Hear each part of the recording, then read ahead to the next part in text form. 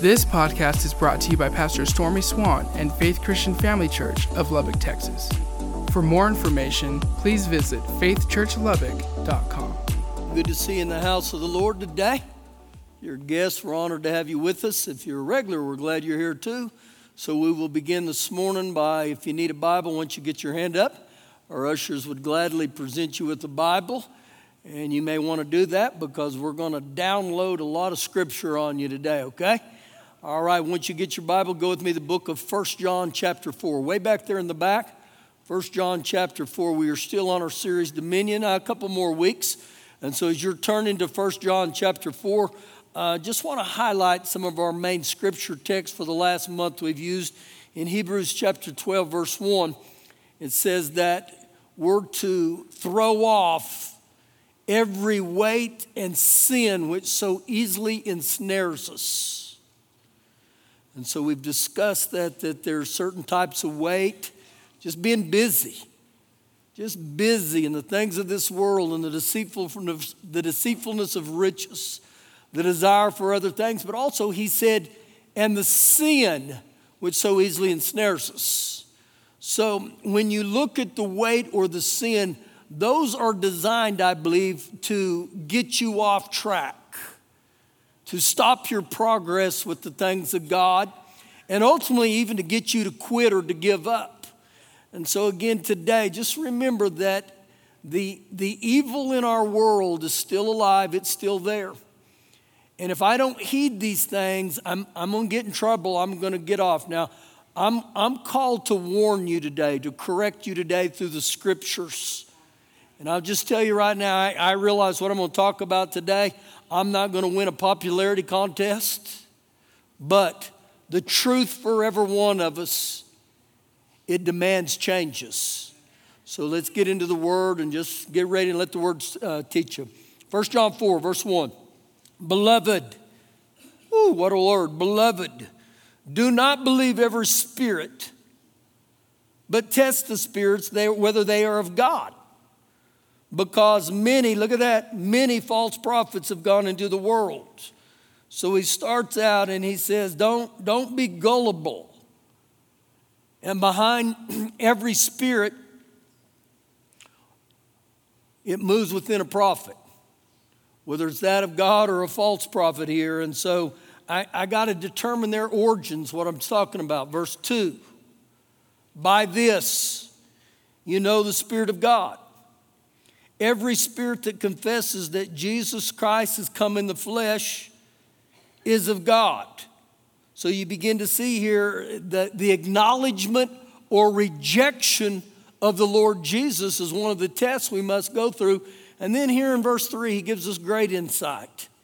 And every spirit that does not confess that Jesus Christ has come in the flesh is not a God. A denial of the truth that Jesus was the incarnate Son of God. And so if they don't believe he came in the flesh, I'm telling you, you want to stay away from that. And understand he used the word many there. Continually with me in here in verse 3. And this is the spirit of the Antichrist. Now look how he defines the spirit of the Antichrist. You have already heard he was coming.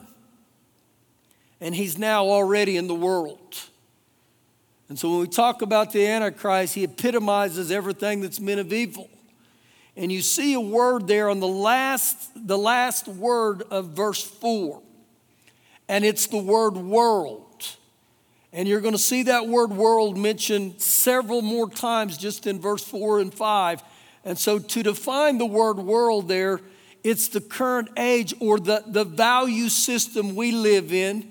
The evil that's operating in our world or society right now that's under the dominion of the devil. Now when you see that, what he's talking about there, that's the world. So what happens here is we have two choices. We're going to live by the things of God or we're going to live by the things of the world. And remember, the world is the devil behind it. He's the influencer of it. Verse 4. You are of God, little children. I'm a child of God, just as we sang today.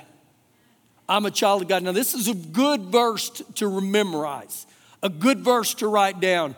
You are of God, little children, and have overcome them. The them there is the agents of darkness, the demons and the devil. You have overcome them because he who is in you is greater than he who's in the world. Jesus who lives within me is greater than he's in the world. The Holy Spirit that's within us is greater than he who's in the world. So we see something here. Jesus lives on the inside of us. And the thing that separates that is how I acknowledge or receive Jesus. Verse 5.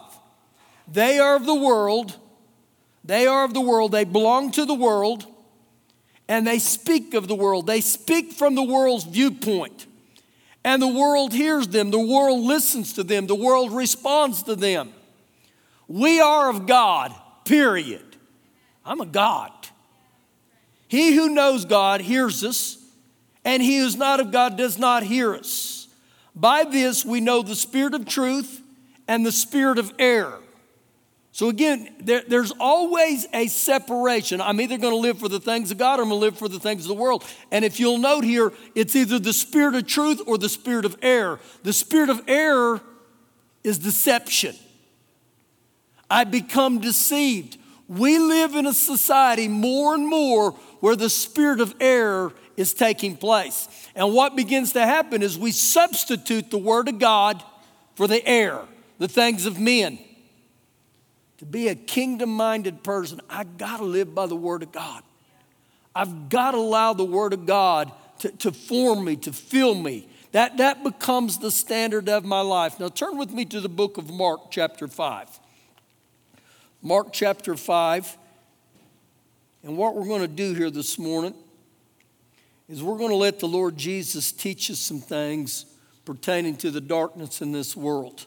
Because spiritual attacks, they're real. There's an evil in this world, it's still real, okay? Mark chapter 5, verse 1. Then they came to the other side of the sea, to the country of Gadarenes or Gadara. Now, I want to highlight this just a little bit because there's some things within this that I believe will help us. There's talking about they came to the other side of the Sea of Galilee. On the west side of the Sea of Galilee, you would have cities of Nazareth, Tiberias, Magdala, and Capernaum. When they went across the Sea of Galilee, they came to this area called Gadara. The region of Gadara was dominated by Gentiles. And the reason I highlight this is when you see it's dominated by Gentiles, normally there's a lot of idolatry. With idolatry, you get witchcraft. And with witchcraft, you get huge manifestations of the devil. So again, they're going into this Gentile region. Verse 2. And when he had come out of the boat, immediately there met him out of the tombs a man with an unclean spirit. The New Living says, a man possessed by an evil spirit. The Amplified says, under the power of an unclean spirit. So now we begin to see something within this man, that this demonic entity had taken residence within him. So this is in the Bible. Some of our society right now, we want to ignore this. Some within the church pretend that this doesn't happen anymore. And then you have more and more that dismiss this as just fictional. But it's interesting to me that the writers of the scripture, the New Testament, they talk about demons as a reality, and even the Lord Jesus. Now here's an interesting thought for you. In the Great Commission that the Lord gives us in Matthew or Mark 16, he says, number one, we're to preach the gospel to every creature. We're all in agreement. We still need to do that. He says we're to lay hands on the sick in his name and they'll recover. Some are in agreement with that. But then the third thing he says is in Mark 16, 17, he said, in my name you'll cast out devils. Now, if the devil's not real, if the devil doesn't exist anymore, then Jesus was strongly deceived. I don't believe Jesus was deceived. I believe this still happens. The problem oftentimes in America, we don't see that much, because when people are demon-possessed in our nation, we we drug them or we lock them up. Now, if you go into a third world country, you'll still see it.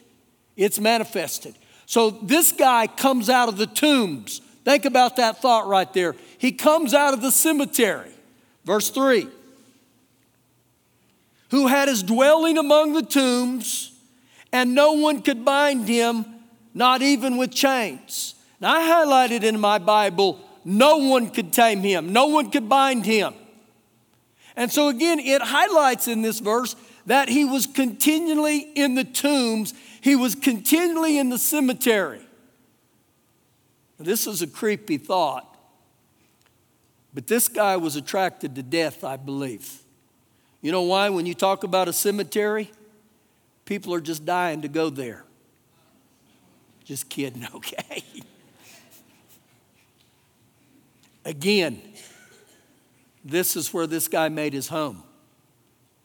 Verse 4. Because he had often, highlight that, been bound with shackles and chains, and the chains had been pulled apart by him. So this man who is demon-possessed, he possesses incredible strength and power. And it goes on to say, and he, in the shackles, he broke into pieces. Again, I highlight, neither could anyone tame him.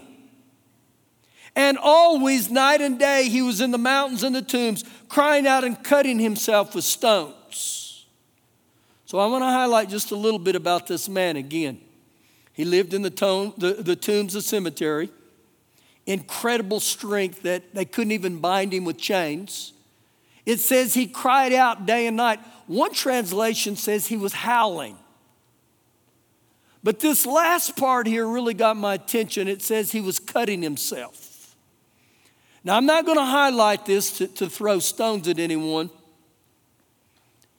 But I see in our society more and more people that cut themselves. And I've witnessed it. I've seen people with their shirt pulled up, and I've seen the marks on them. And when I see the mark on them, you know what it does? It really angers me. Not at the person, but in order to do this, you've got to be heavily influenced by the devil. This isn't a sign of God, okay? And I say that to say this. God will set you free, okay? God loves you. That's not God, all right? That is a devil that wants to try to destroy you, okay? Keep reading. And when he saw Jesus from afar off, he ran and worshiped him. And he cried out with a loud voice, and he said, "What have I to do with you, Jesus, Son of the Most High God?" Some translation says he shrieked, he screamed. The New Living says it this way: "Why are you interfering with me, Jesus?" The Amplified says, "What is common between us, Jesus?" The Message says, "What business do I have with you, Jesus?" Now, he says this when the devil's speaking through him. This is the demon speaking through this man. Now, I want to point out something interesting in here. When he sees Jesus, this demon knows precisely who Jesus is. He addresses Jesus and he says, "You're the Son of the Most High God. You're the Son of the Most High God." Now look what takes place next. "I implore you, I beg you by God that you do not torment me." Now again, this is the devil speaking to him, but I want to highlight something here. Jesus doesn't torment people. The devil torments people. And so again, this was a manifestation that the devil was trying to do right here.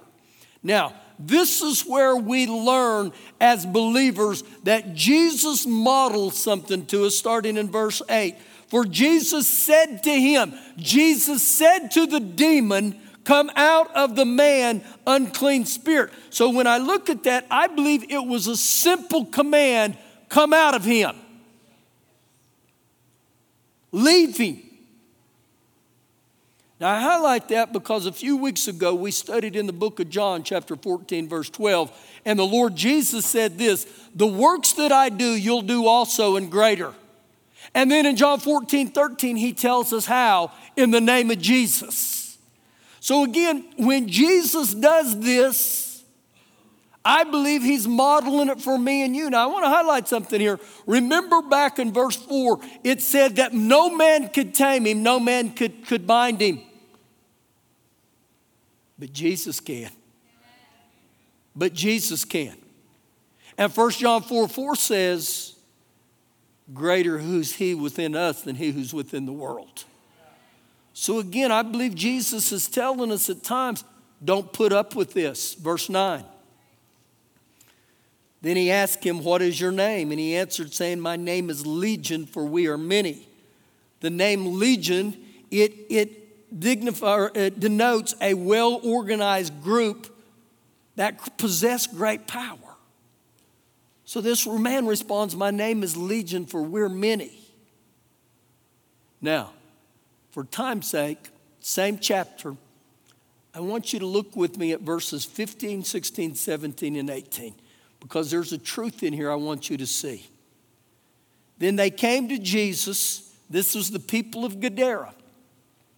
They came to Jesus and saw the one who had been demon-possessed, the one who had been demonized. One translation says the one who was under the devil's influence. Now highlight something here. Look, pay close attention. The one who had been demon-possessed, who had been and had the legion. It doesn't say he still has legion. It said who had been demon-possessed and had the legion. He's sitting and clothed. Evidently, there were times in his life he wasn't clothed, and he's in his right mind. He's in a right state of his mind, and they were afraid. Now, when I look at this is what Jesus does. When Jesus sets people free, he puts you back in the right state of mind. Verse 16.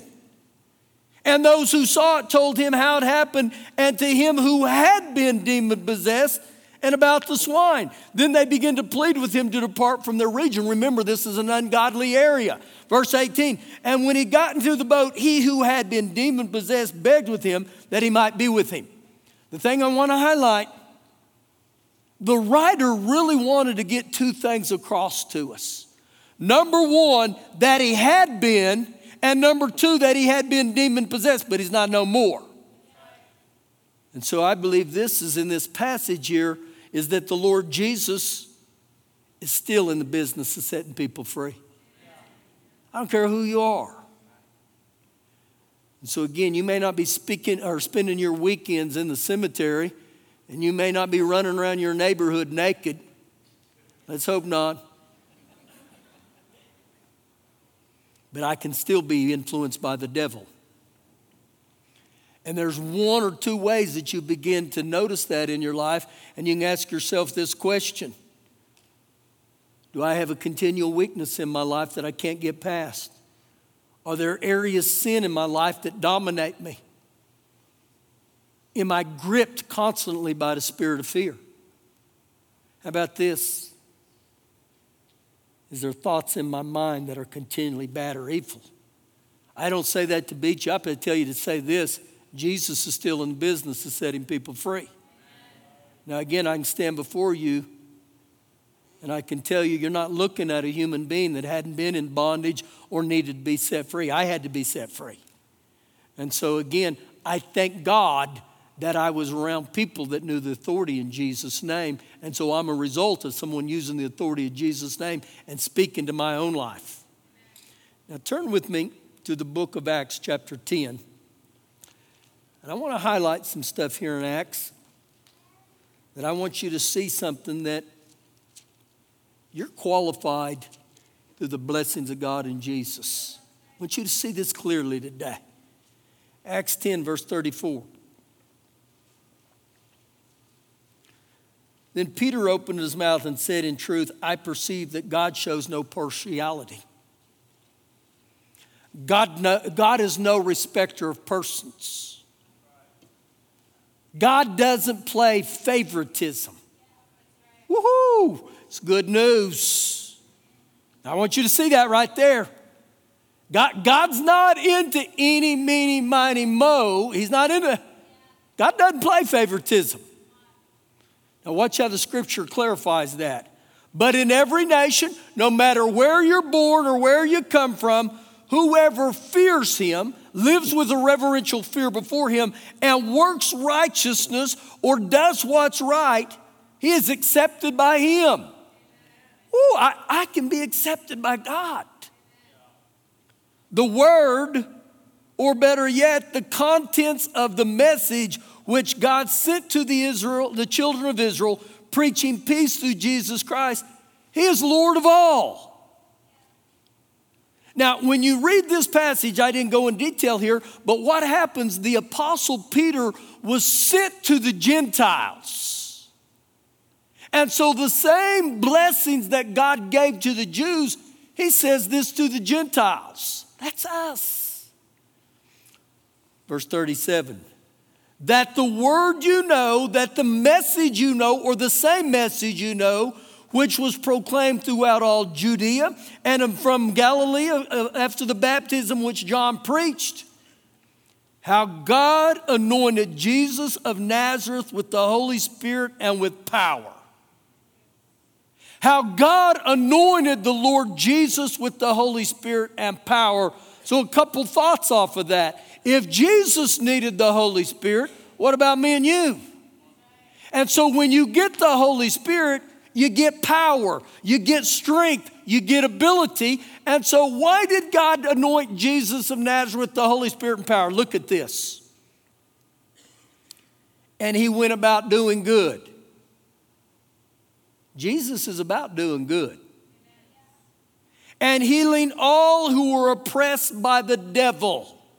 The Amplified says, those who were harassed by the devil. So one of Jesus' assignments when he came to this earth was to heal or to set free those who are harassed by the devil. I don't know today if you're harassed by the devil, but Jesus is still in the business of setting people free.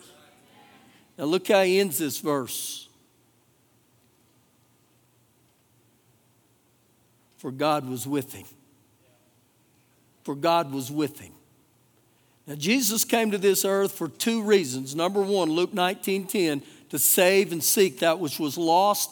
And then in 1 John 3:8, to destroy the works of darkness. He's done every bit of that. He's done that. You can receive him as Lord of your life, and you can be set free because of what he did also. Now, I want you to go to the book of John chapter 8. John chapter 8.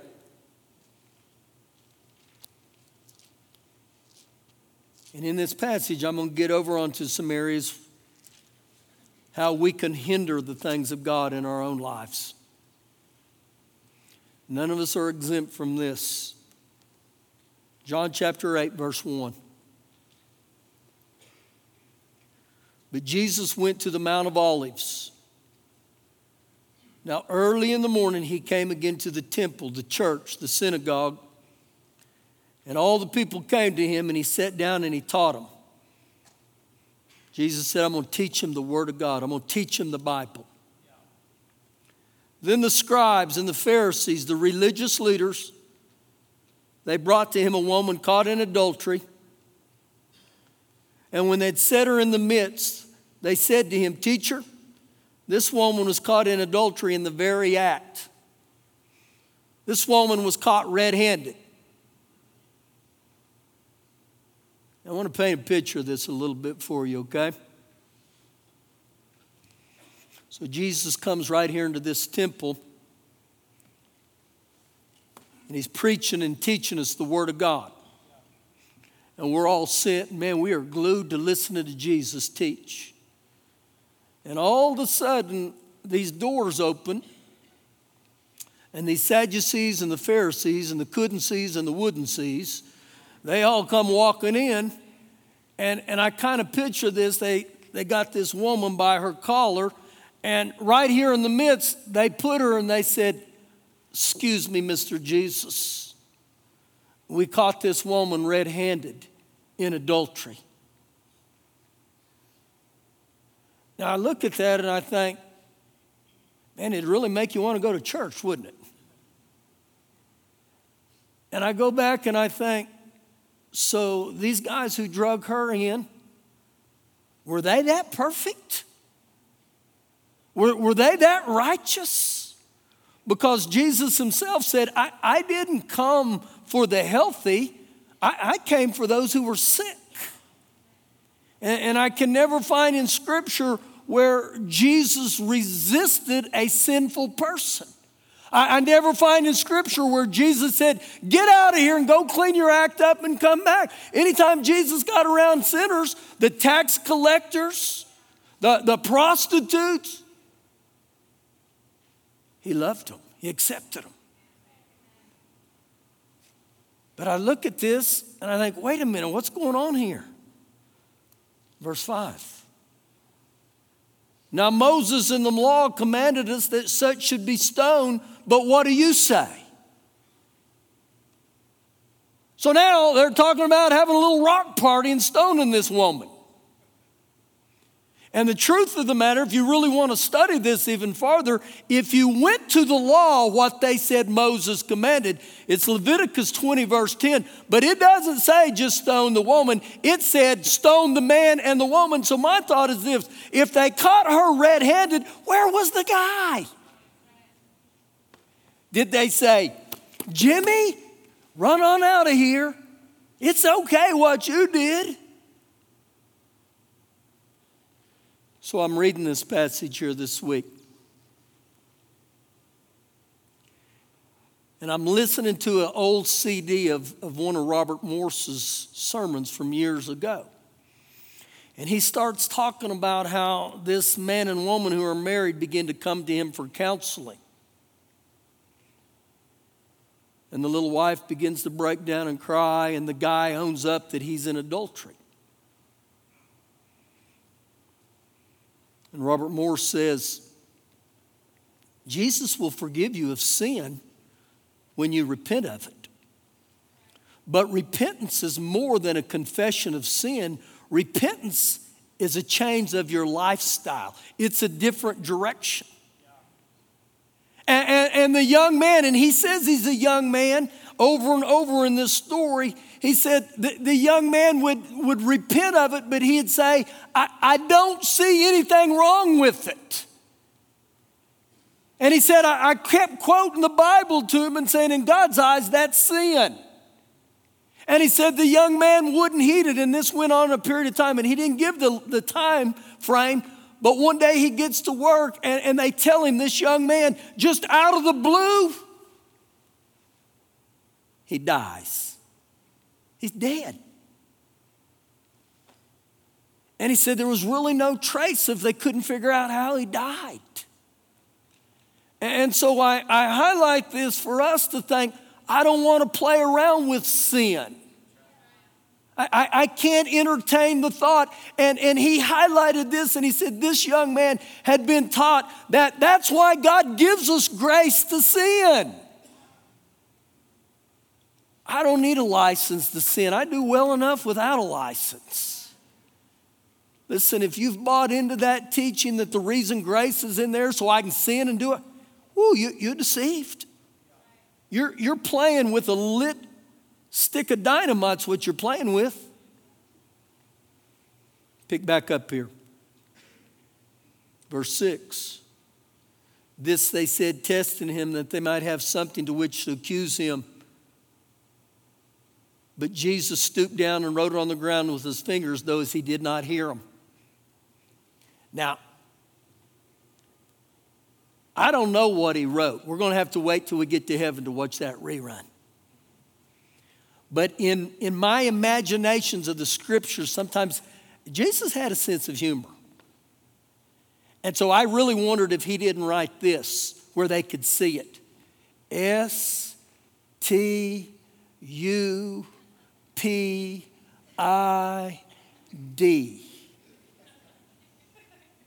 What kind of stupid are you? That's just my thinking. He probably didn't do it that way. Maybe he have. I don't know. Verse 7. So when they continued asking him, he raised himself up and he said to them, he who is without sin among you, let him throw a stone at her first. The New Living says, let the one who's never sinned throw a stone at her first. But Jesus has got him. You know why? Because Jesus knows. Romans 3:23 says this. We've all sinned and fallen short of the glory of God. So he knows.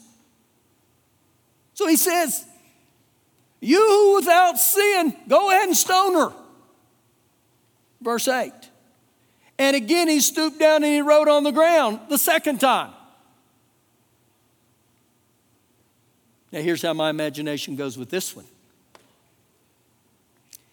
And if I spell your name here, I'm not doing this at you, okay? But I'm going to use little names. And so did he write in the ground? E-D-L-I-A-R.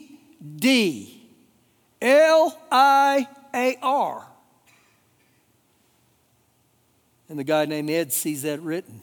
And then did he see B-O-B? A thief. And I really wondered if that wasn't what he started writing on the ground where they could see and they begin to look at that. I don't know, but it's just a thought.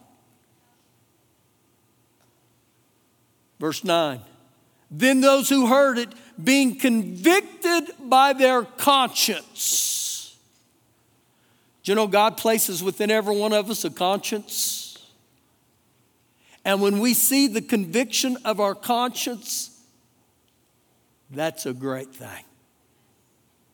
We ought to applaud that. Why do I say that? John 16:8, it says that God sent the Holy Spirit to convict the world of sin, to deal with our conscience. Do you know it's one of my prayers for my own life every day? I say, Father God, I welcome the conviction of sin. I don't want to live in sin. And whether you realize that or not, when I come in here and pray, I walk down these aisles and I lay hands on these and I pray in this house, Father God, I welcome the conviction of sin in here, not to beat us up, but I know that's the only way we get set free. And so as a church, we ought to, I don't celebrate I sin, but I know I'm capable of sinning. And so he speaks the conviction of their conscience to them. And look what begins to happen here. They went out one by one, beginning with the oldest, even to the last. Now, I highlight this because this is what happens when the truth of the Word of God is spoken. Only does the truth bring a conviction to us. So they stroll out one by one, beginning with the oldest, even to the last. And Jesus was left alone with the woman standing in the midst. And when Jesus had raised himself up and saw no one but the woman, he said to her, Woman, where are those accusers of yours? Has no one condemned you? Has no one sentenced you? Now here's what's interesting about that statement. The only one of them that could have rightly condemned her or rightly stoned her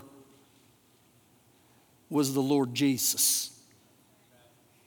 Look what he says to her. And this is what he says to me and you. She said, No one, Lord.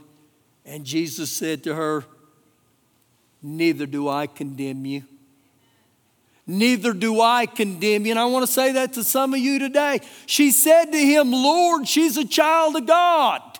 She said, Lord, no one. And he said, I don't condemn you. And so with condemnation, you get guilt, you get shame. And anytime you're guilted and shamed, that's the devil. Romans 8:2 says, there is therefore now no condemnation to those who are in Christ Jesus. So anytime there's condemnation, that's not from Jesus. You know what that verse goes on to say? For the law of the Spirit of life in Christ Jesus has set me free from the law of sin and death. So Jesus is still in the business of setting people free. So listen, he says, neither do I condemn you.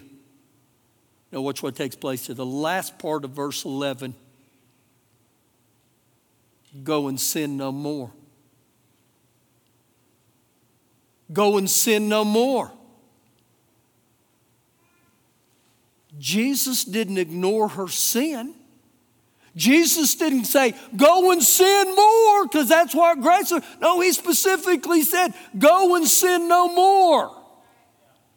So when I look at this statement right here that he says, do I take that statement as a warning, as what I can do, or do I take that as mandatory? I've got to obey that. See, again, it's the way I look at that. Now, if we had time, we'd cross-reference this. This is cross-reference just a couple pages back to John 5:14. You know what John 5:14 says? You keep on sinning, a worse thing will come upon you. A worse thing. So it's interesting thoughts right there. Because I open myself up to sin and I think I can do whatever I want and I keep doing it, it's okay. It's not okay, because he specifically said, at least the worst thing come upon you. So it tells me again, the wages of sin is death.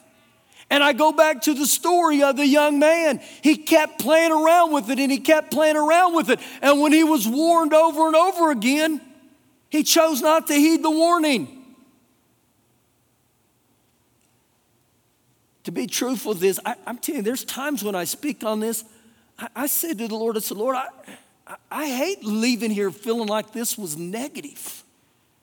I hate leaving here feeling like I'm the downer of the church today.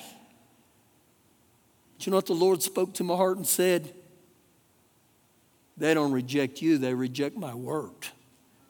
And my word is the only thing that can set them free. That's this same chapter, John 8, verse 31 and 32. You read it. And so understand, my job is to warn.